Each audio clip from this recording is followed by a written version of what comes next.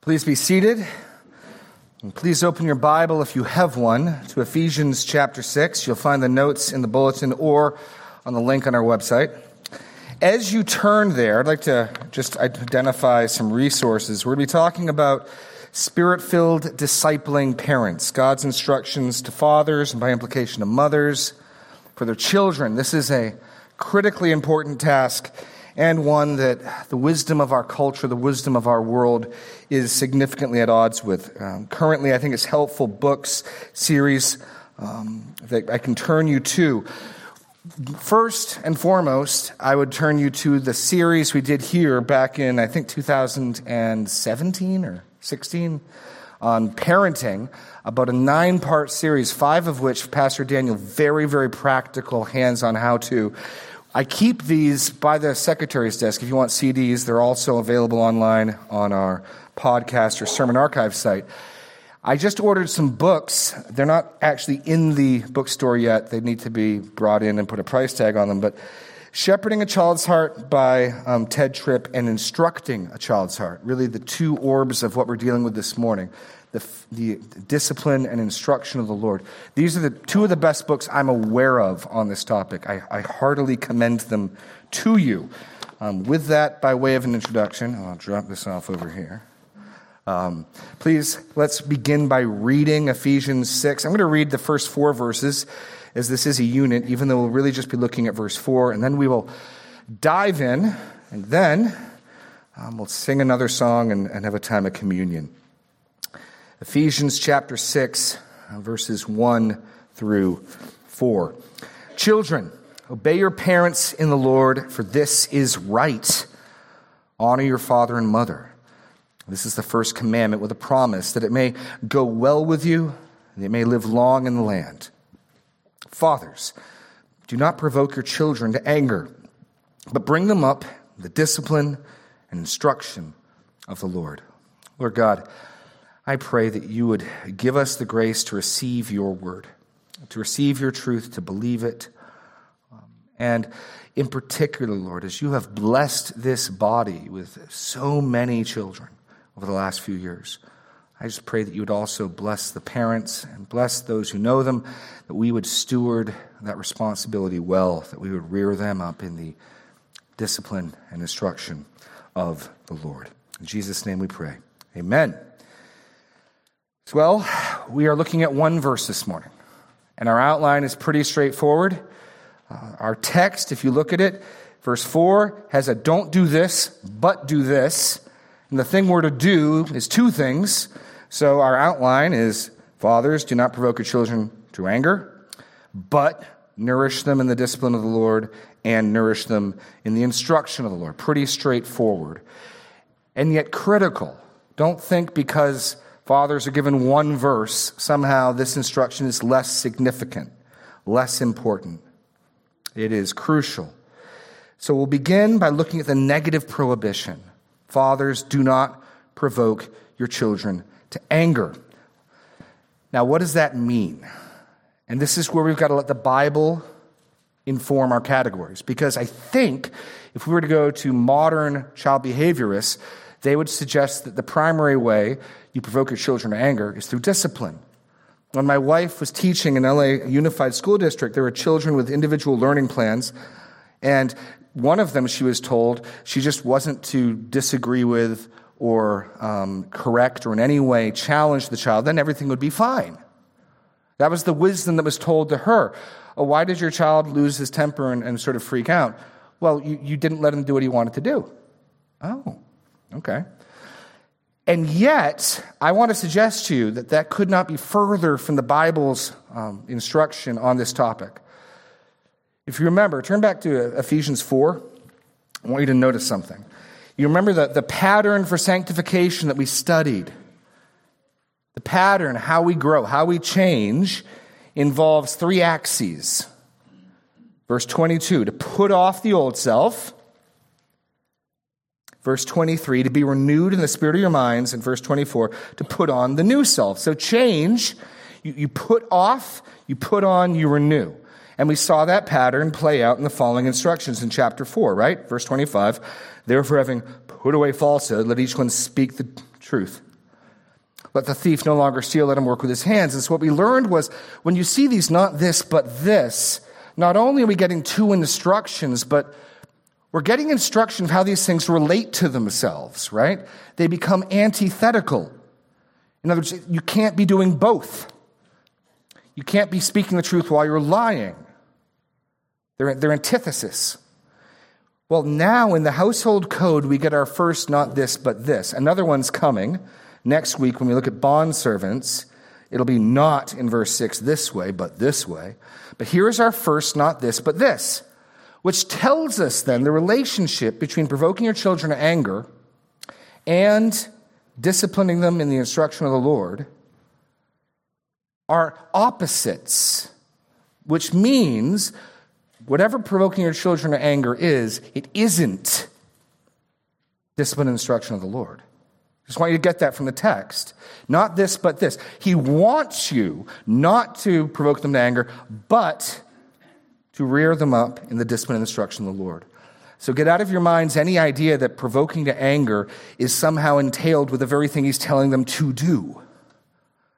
That's not the biblical worldview. That's not the biblical understanding. In fact, I want to suggest to you 4 ways we can provoke our children to anger biblically. I mean, not biblically, that the Bible suggests. And the very first one is by neglecting discipline and instruction. Precisely by neglecting discipline and instruction. If you keep your finger here, we're going to jump around a little bit this morning. Go to 1 Kings chapter 1. There's a remarkable parenting verse here. In 1 Kings chapter 1, we're going to read about Solomon getting and securing his throne. And in chapter 1, that's not certain. He has an older brother named Adonijah. And Adonijah is going to make an unsuccessful, ultimately, attempt for the throne, risking civil war. This is close to a coup. He gathers his men, he gets his military leaders. And the narrator of 1 Kings gives us this wonderful insight. Okay, look at verse 5 and verse 6. Now Adonijah, the son of Haggith, exalted himself, saying, I will be king. And he prepared for himself chariots and horsemen and 50 men to run after him. What would cause this man to risk civil war, resist what God and his father had said it would be Solomon would be the king? Look at verse 6. His father had never at any time displeased him by asking, why have you done thus and so? Isn't that remarkable? This guy's risking civil war because his dad never challenged him. Never said, don't do that. What are you doing? He let him do what he wanted. And the narrator of 1 Kings wants us to understand the connection between a child creating strife like this and the failure of David as a parent. I'll give you another example in Proverbs 19:18. We'll be looking at a lot of Proverbs this morning. But why don't you turn over to Proverbs? Because you can just keep your thumb there. We'll be there for a bit this morning. But Proverbs 19:18. Discipline your son, for there is hope. While there is hope, do not set your heart on putting him to death. And then 29:15. Go over to 29:15. Again, making this point. Deuteronomy 29:15. The rod and reproof give wisdom, but a child left to himself brings shame to his mother. You neglect the rod and reproof, you don't get a peaceful, happy child. You get a child you're ashamed of. Verse 17. Discipline your son, he will give you rest. That's peace, right? He will give delight to your heart. So if you're tempted to think, no, discipline creates strife, it creates angry children, it creates violent children, the Bible completely disagrees. No, you get rest. You get delight. You don't discipline your kids. You don't rear them. You let them follow their heart. You let them be the authentic thems. And you might give kids that start civil wars. That's the biblical record on this.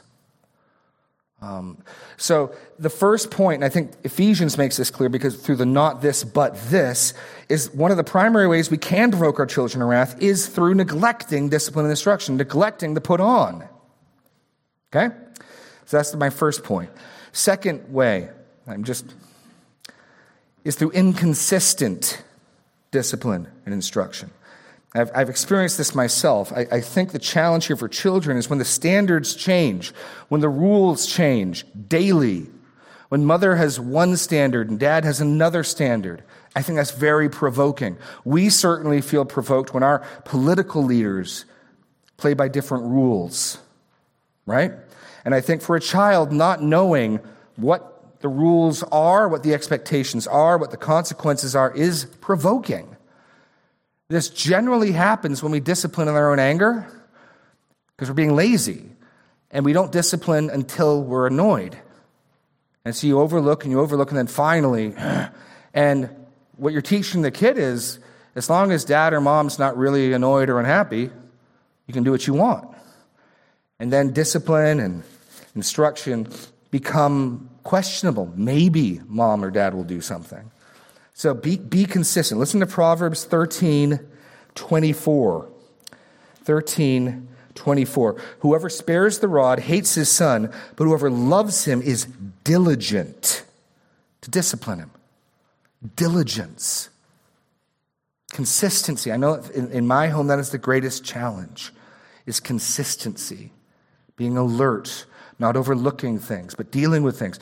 Giving our children a clear, consistent set of expectations and consequences. Being diligent with them, not inconsistent.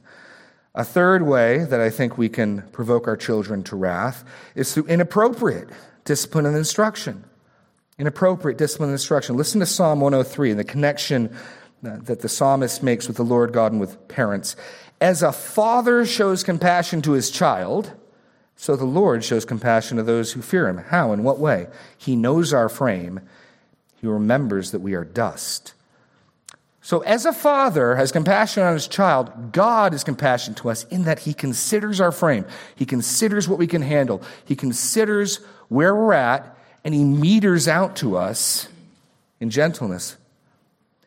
And so that can come in the form of what you're teaching, what you're expecting of your children. I've used this example before, but I do not expect Talitha, my 3-year-old, to know how to unload and load the dishwasher. If she were 5, that might be a different story. But and I do want to pause and say, I think, even though this is, I think, a real point, obviously we don't expect our 2-year-olds to know calculus, that our children are frequently more capable of things than we expect or think. I think sometimes we're guilty of expecting too little. But certainly our instruction, our discipline needs to be appropriate for where they're at. And if we're giving inappropriate instruction or discipline, that could be provoking. And then finally, fourth, by unrighteous discipline and instruction. By unrighteous discipline and instruction. And I have 2 things in mind here. One, discipline and instruction in our own anger. We're going to see this in a few minutes, but we're stewards of our children. We instruct them on behalf of the Lord. We discipline them on behalf of the Lord. It's not ultimately about me. And James chapter 1, verse 20 is clear that the anger of man does not produce the righteousness of God. What am I teaching my kids in my discipline and instruction? Perhaps some of you have had bad experiences in your childhood. I'm guessing it was because your father, your mother disciplined in their anger. What you learned is don't offend their rule, their kingship, their sovereignty. And that's wicked. Amen, that's wicked. It's not about me. It's about a living God. And so if we discipline in our anger, we instruct in our anger. But I think another form of unrighteous discipline and instruction is if we're training our kids to worship idols. Meaning, in particular, what are the things that we teach? What are the things we discipline for? I think it's quite possible that I teach and instruct my children so that I'm not embarrassed around people. Or I could teach and instruct my children, the primary goal is you need to get into a good school. You need to get good grades. Or perhaps you need to be athletically proficient. You need to excel at sports, or you need to excel in music or other activities. And all of our discipline, all of our instruction is not rearing them to what Paul tells us to do, but to our own values. And when those values get raised to ultimate values, not that any of those things I mentioned are bad, but when they become the top standard, they become idols. And so if we discipline and instruct in serving our own goals only or primarily, I think that can provoke to wrath as well. I think the list probably could be longer, but I'll leave it there. 4 ways. The most clear from the text is through not doing what we should do. And again, I just want to challenge you that God's wisdom and God's instruction absolutely conflicts with the world's on this point. It is through failing the discipline and instruct your children that you are going to provoke them to anger, that you are going to raise children that you may well be ashamed of, as the Proverbs warn. Okay, so what to do? What to do? That's what we aren't to do. What are we to do? Nourish them in the discipline of the Lord. What the ESV translates as bring them up is the same word that's used in chapter 5, verse 29. No one ever hated his own flesh, but nourishes and cherishes it. So I want to bring out that notion. The idea is you feed, you care for the child. And so it's a more tender term than even raise them up. This is the term Christ cares for the body, his church. So here, fathers nourish them in the discipline of the Lord. I want to pause and talk about fathers. There's some discussion among the commentators that I was reading about whether the fathers means parents. You'll notice the title says parents. I think it ultimately includes parents. But I do think Paul has specifically the father in mind. Grammatically, it is possible for the plural fathers to represent both parents. There's an example in Hebrews 11, speaking of Moses' parents, where that's the case. I don't think that's going on here, precisely because Paul uses the Greek word for parents in verse 1. Children, obey your parents. And so if Paul intended to just say, parents do this, he'd have said that. He shifts to fathers.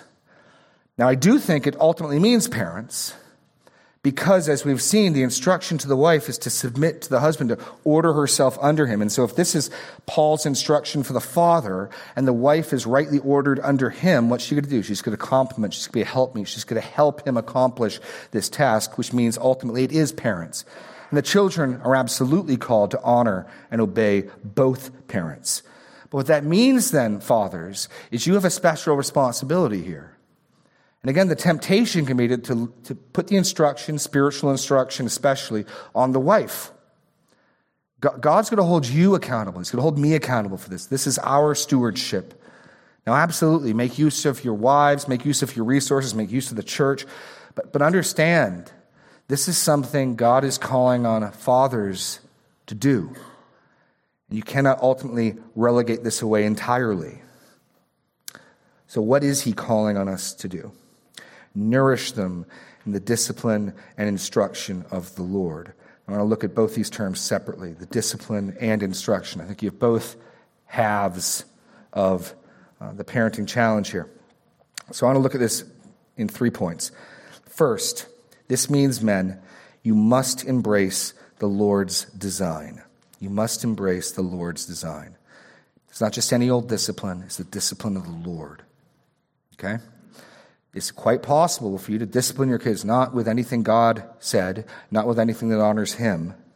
It might be the discipline of Dr. Phil or Oprah.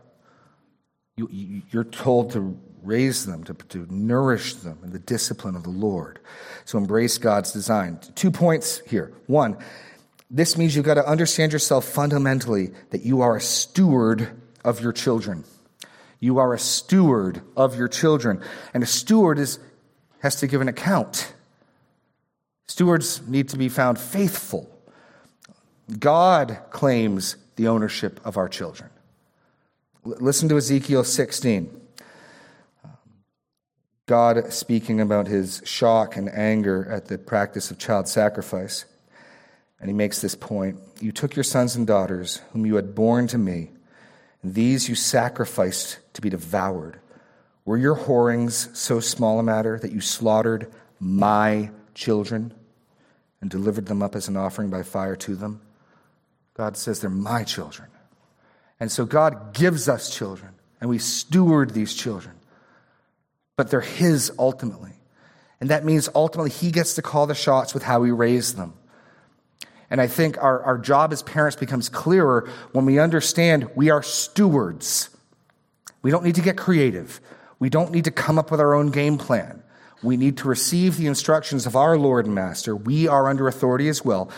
Keep in mind, the children are hearing these instructions to their parents just as the parents heard the instructions to the children.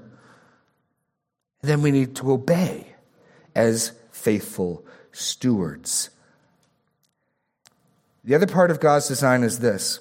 Your children, my children, have many needs. They need food, they need love, they need education. But what they first and foremost need above all is to know the living God. And we need to make sure in our parenting that becomes the priority. And that we communicate through our time and through our energy what the most important thing is. This is a challenge for me as well. What will my children truly understand to be their greatest need? What if they were to think of what I spend the most time and attention to? What would it be? Your children's great need is to know God. Listen to Jeremiah 9:23 and 24. I think you've heard this a number of times, but I want you to consider it in a new light. Thus says the Lord, let not the wise man boast in his wisdom, let not the mighty man boast in his might, let not the rich man boast in his riches, but let him who boasts in this, that he understands and knows me. So here's 3 things you could be proud about, you could think are important, that are not wrong in and of themselves. Wisdom, might, and riches. Now flip this around. Let not the parent boast in their child's wisdom. This is the Jeremy translation. Let them not boast in their child's might and athletic prowess. Let them not boast in their child's income. Let them boast in this, that their child understands and knows the Lord. That's the top value. Those other things, ordered rightly underneath, can be wonderful things. But first and foremost, if you're going to adopt God's stewardship, understand what God cares about is that your children, his children, know him. This is a radical thing. Your children, the children God has given to this body, will never not be. America will not be. This earth will not be. The universe will not be. Your children will never cease to exist. They are sometimes referred to as one-way eternal. They have a moment of creation, but they will never go out of being. Never. And what we do with them and how we train and prepare them and set them for life, and whether or not we introduce them and call them again and again to know the living God, will have eternal significance in a way that the upcoming election just is nothing. Nothing. There's no consequence in eternity. How we steward our children, that will ring forever. Our children will never not be. Your child's great need is to know God. So that's the mindset we've got to adopt. I'm a steward. I've been entrusted with the responsibility. And my child's single greatest need is to know the living God. Next, you must embrace the Lord's methods. You must embrace the Lord's methods. Again, I'm tying this to the of the Lord at the end of the verse. The discipline of the Lord, the instruction of the Lord, the discipline that God talks about. This is again where the wisdom of our world is at odds. The Bible makes a couple of assumptions. And I want to make a point that probably is the most directly countering what you may think and what the world says, and that's this. Physical discipline has a spiritual effect. The Bible insists on this at multiple points.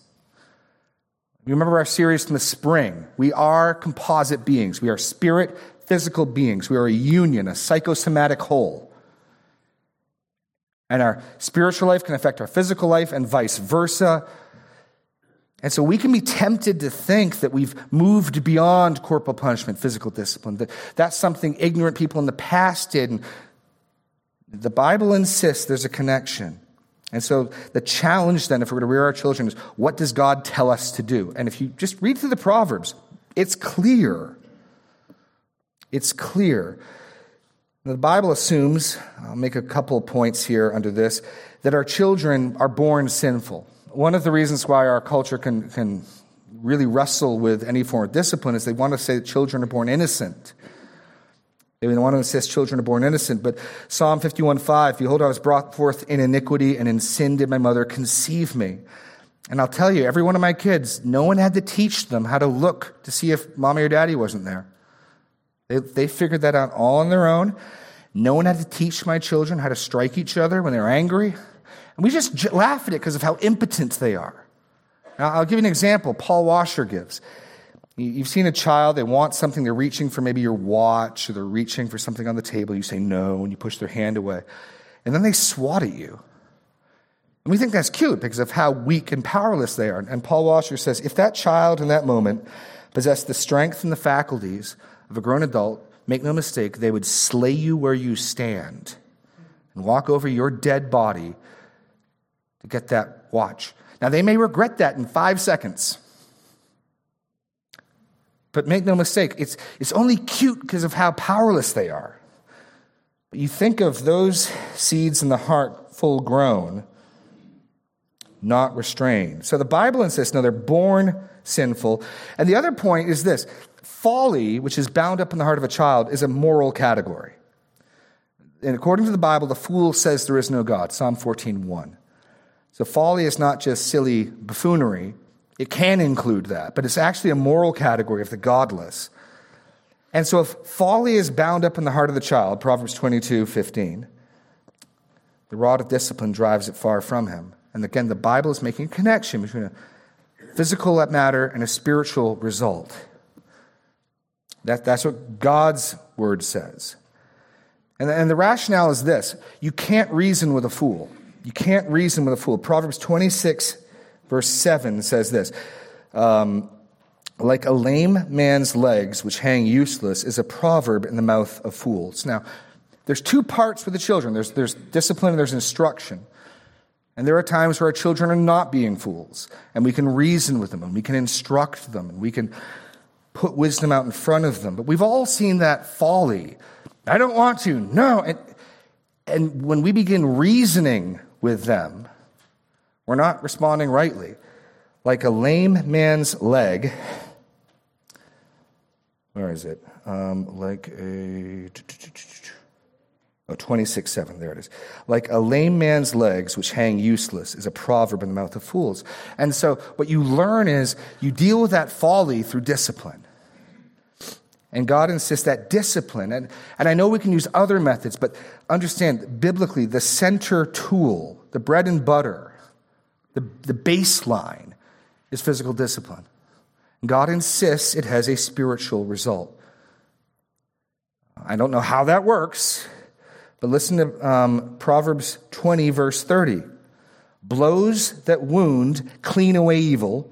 Strokes make clean the innermost parts. You take it up with the author.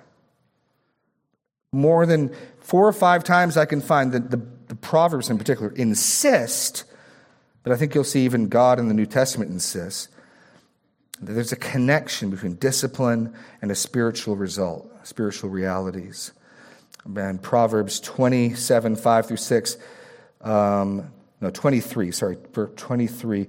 Do not withhold discipline from a child. If you strike him with a rod, he will not die. If you strike him with a rod, you will save his soul from Sheol. Just take God at his word. There's a physical discipline and a spiritual result. There's a connection there. There's a relationship. It's maybe counterintuitive to our modern sensibilities. But the challenge here then is, are you going to rear your children in the discipline of the Lord or the discipline of the wisdom of the age? Wisdom of Dr. Phil and Oprah. Because the instruction is the discipline of the Lord. And if we're going to do that, we need to turn to his word and see what he tells us to do. So, physical discipline has a spiritual effect. Point 2, biblical discipline is loving. Now, probably the most common reason I'll hear from parents on why they don't discipline is love. I love my kids too much. I don't think you do. You have strong feelings that are powerful. I don't know if I'd rightly call those love. Because Proverbs 13, turn to Proverbs 13:24. I want you to see this.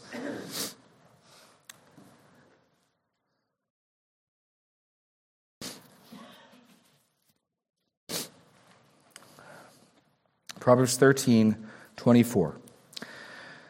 Whoever spares the rod hates his son, but he who loves him is diligent to discipline him. So when you say you spare the rod because you love your son, and God says, no, I'm going to believe God, not you. Let me tell you how I think that works. Hatred biblically is not, I want you to die. That tends to be murder. Think of the parable of the Good Samaritan. What's the epitome of loving your neighbor as yourself? It's the guy who stops and he cares for the man. What's the opposite of loving your neighbor? Just walking on by. I can't be bothered. I got places to go. Plug that into parenting. I got things to do, work to be done, TV to watch. My child needs some correction. Am I going to love him? Or am I going to say, I can't be bothered, it's not a big deal? And then we flatter ourselves. After all, I'm just being loving. No, you're hating. And that inconsistent discipline is precisely what's going to provoke them to anger. Biblical discipline is loving. Listen to Proverbs 3:11-12. My son, do not despise the Lord's discipline or be weary of his reproof, for the Lord reproves him whom he loves, as a father the son in whom he delights. Fathers who delight in their sons discipline them, and the Lord does the same thing. That's what Scripture says. And I'm not telling you exactly how that plays out, how that meters out, what the best way to do that is. I'm just making the point. This isn't some fringe technique or tool that you bring out 4 times in your life as a parent. This is the bread and butter, middle of the road. Other things can come in as well. But only this has this type of promise. Grounding doesn't carry this type of promise. Timeouts don't carry this type of promise. We can use those things to supplement, but I think in many cases we completely replace what God tells us to do with its promises for other things. So physical discipline is loving. Point C, and here's another reason why this matters. Not only does it have this promise of a spiritual effect, but it also, you must display the Lord's character. Because God intends, especially you fathers, God intends for your children to learn something about God from you. You are, after all, their first father. And so later, when they learn from Scripture that God says, I am a father to you, they're supposed to transfer some of those things they've learned. You're supposed to model accurately fatherhood.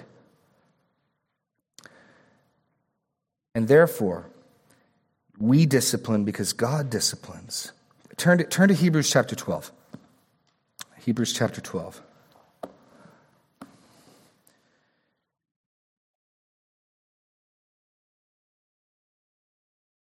Where this connection is made explicitly. We are to imitate and model our fathers, so that our children learn something true about God from us. Hebrews 12, verse 4. In your struggle against sin, you have not yet resisted to the point of shedding your blood. And you have forgotten the exhortation that addresses you as sons. Then he quotes Proverbs and says this, my son, do not regard lightly the discipline of the Lord, nor be weary when reproved by him. For the Lord disciplines the one he loves, and he chastises every son whom he receives. It is for discipline that you have endured. God is treating you as sons. For what son is there whom his father does not discipline? That's the world the author of Hebrews is writing in. Sadly, that question today, there are all sorts of sons and daughters, right? That's how far our culture and the assumptions of the culture have moved. The author of Hebrews said, after all, what son is not disciplined by his father? And he goes on to make a further statement. If you are left without discipline, in which all have participated, then you are illegitimate children and not sons. If God doesn't discipline you, it means you're not his kid. But we don't discipline because we love too much. Besides this, we have had earthly fathers. Now here's going to make the connection between the earthly father and God. This is where fathers, we're supposed to model something. You want to make this argument hold true. You want this argument to work, and it doesn't work if we're not being faithful in our responsibility. Besides this, we all had earthly fathers who disciplined us, and we respected them. You can imagine some children today reading this passage and scratching their head. What are you talking about? My parents let me do whatever I wanted. I liked it. Shall we not much more be subject to the Father of our spirits and live?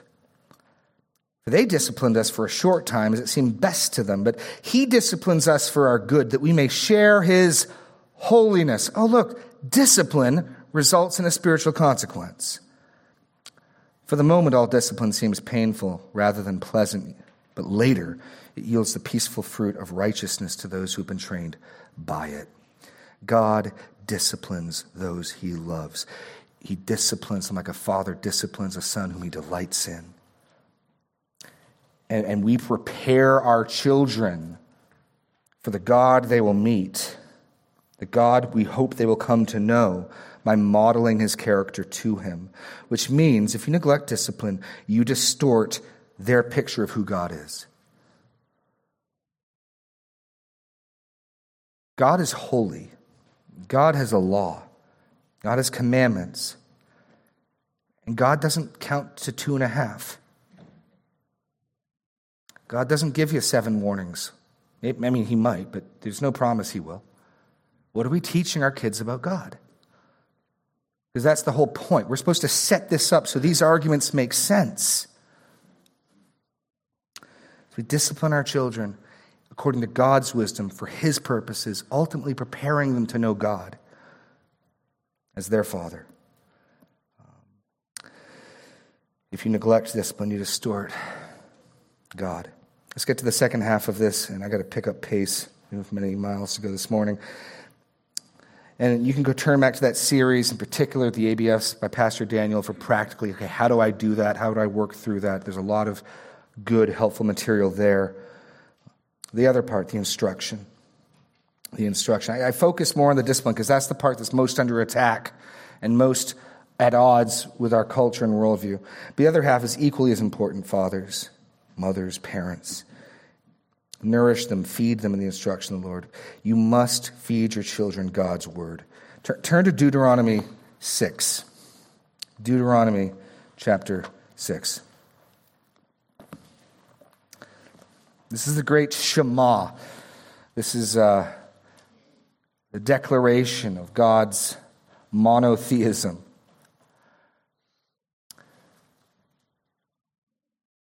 Deuteronomy 6, verse 4. Hear, O Israel, the Lord our God, the Lord is one. You shall love the Lord your God with all your heart and with all your soul, with all your might. And these words that I command you today shall be on your heart. You shall teach them diligently to your children. Shall talk of them when you sit in your house, when you walk by the way, and when you lie down, and when you rise. You shall bind them as a sign on your hand. They shall be as frontlets between your eyes. You shall write them on the doorposts of your house and on your gates.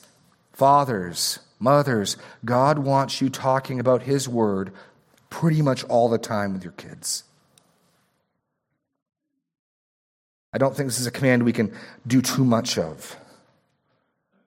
You must feed them God's word. We also get a horrifying picture of what happens when we don't. You go read the book of Judges, and Joshua and the people, they disperse, they set up the land. And then in Judges chapter 2, verse 10, Then all that generation also were gathered to their fathers, and there arose another generation after them who did not know the Lord or the work that he had done for Israel. That is terrifying. That means that within a generation or two, I don't know the time frame, how much time passed, but it can't be much. You go from people who literally saw the walls of Jericho fall, the Jordan split, to children who don't know the Lord, which if that was all it said, you could just think, okay, they don't know him personally, or the work that he'd done for Israel. They don't know about the Exodus from Egypt. They don't know about the walls of Jericho falling down. They don't know about the pillar of fire and the manna. The utter failure of Israel to teach their kids who God was.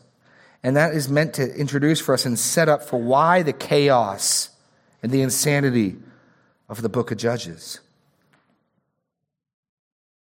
They didn't know. They hadn't been taught. So we need to teach our children. Next, point B. And the final passage you can turn to is 2 Timothy 3. We'll close here. We'll sing our song. Prepare for time of communion. 2 Timothy 3, you must evangelize them. You must call them to know God. Don't assume your children are Christians. They don't come into this world Christians. I only know of a salvation by faith. And so Paul tells Timothy this, but as for you, 3:14, continue in what you have learned and have firmly believed, knowing from whom you learned it, and how from childhood you've been acquainted with the sacred writings, which are able to make you wise for salvation through faith in Christ Jesus. We need to again and again call our children to faith and repentance, which again is why discipline is so important, because when you actually deal with sin, what are you doing? And every time you're dealing with sin, your child is being shown their need, the sin in their heart. They're being taught that there's a God who deals with sin. And as they confess, you're bringing them to the cross. And in our household, the pattern's always, when we're faithful, it's always the same. The child will recognize what they've done, will go, and then they ask for forgiveness, and then there's restoration. Because every time we discipline, every time we deal with sin, there's another gospel opportunity. Or you can make a standard your kids can meet, and the child can grow up thinking they can keep your law, so why couldn't they keep God's law? You must evangelize. You do that precisely through discipline and instruction of the Lord. And point C, finally, you also need to equip them to apply God's word in life. How to live in accordance with Scripture, how to size the world up. You can talk about forming a biblical worldview, but that's the next two verses. All Scripture is breathed out by God and profitable for teaching, for reproof, for correction, for training in righteousness, that man of God may be competent, complete, equipped for every good work. That's how you succeed as a parent. Your child knows God.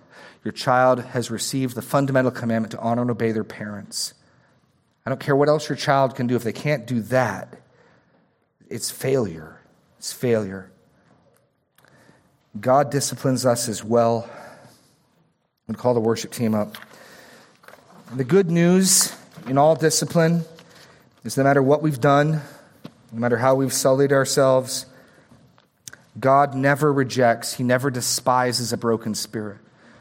If we can but confess, repent, He is, according to 1 John 1:9, faithful to forgive. My kids, over and over, we forgive, we restore, we cry, we rejoice.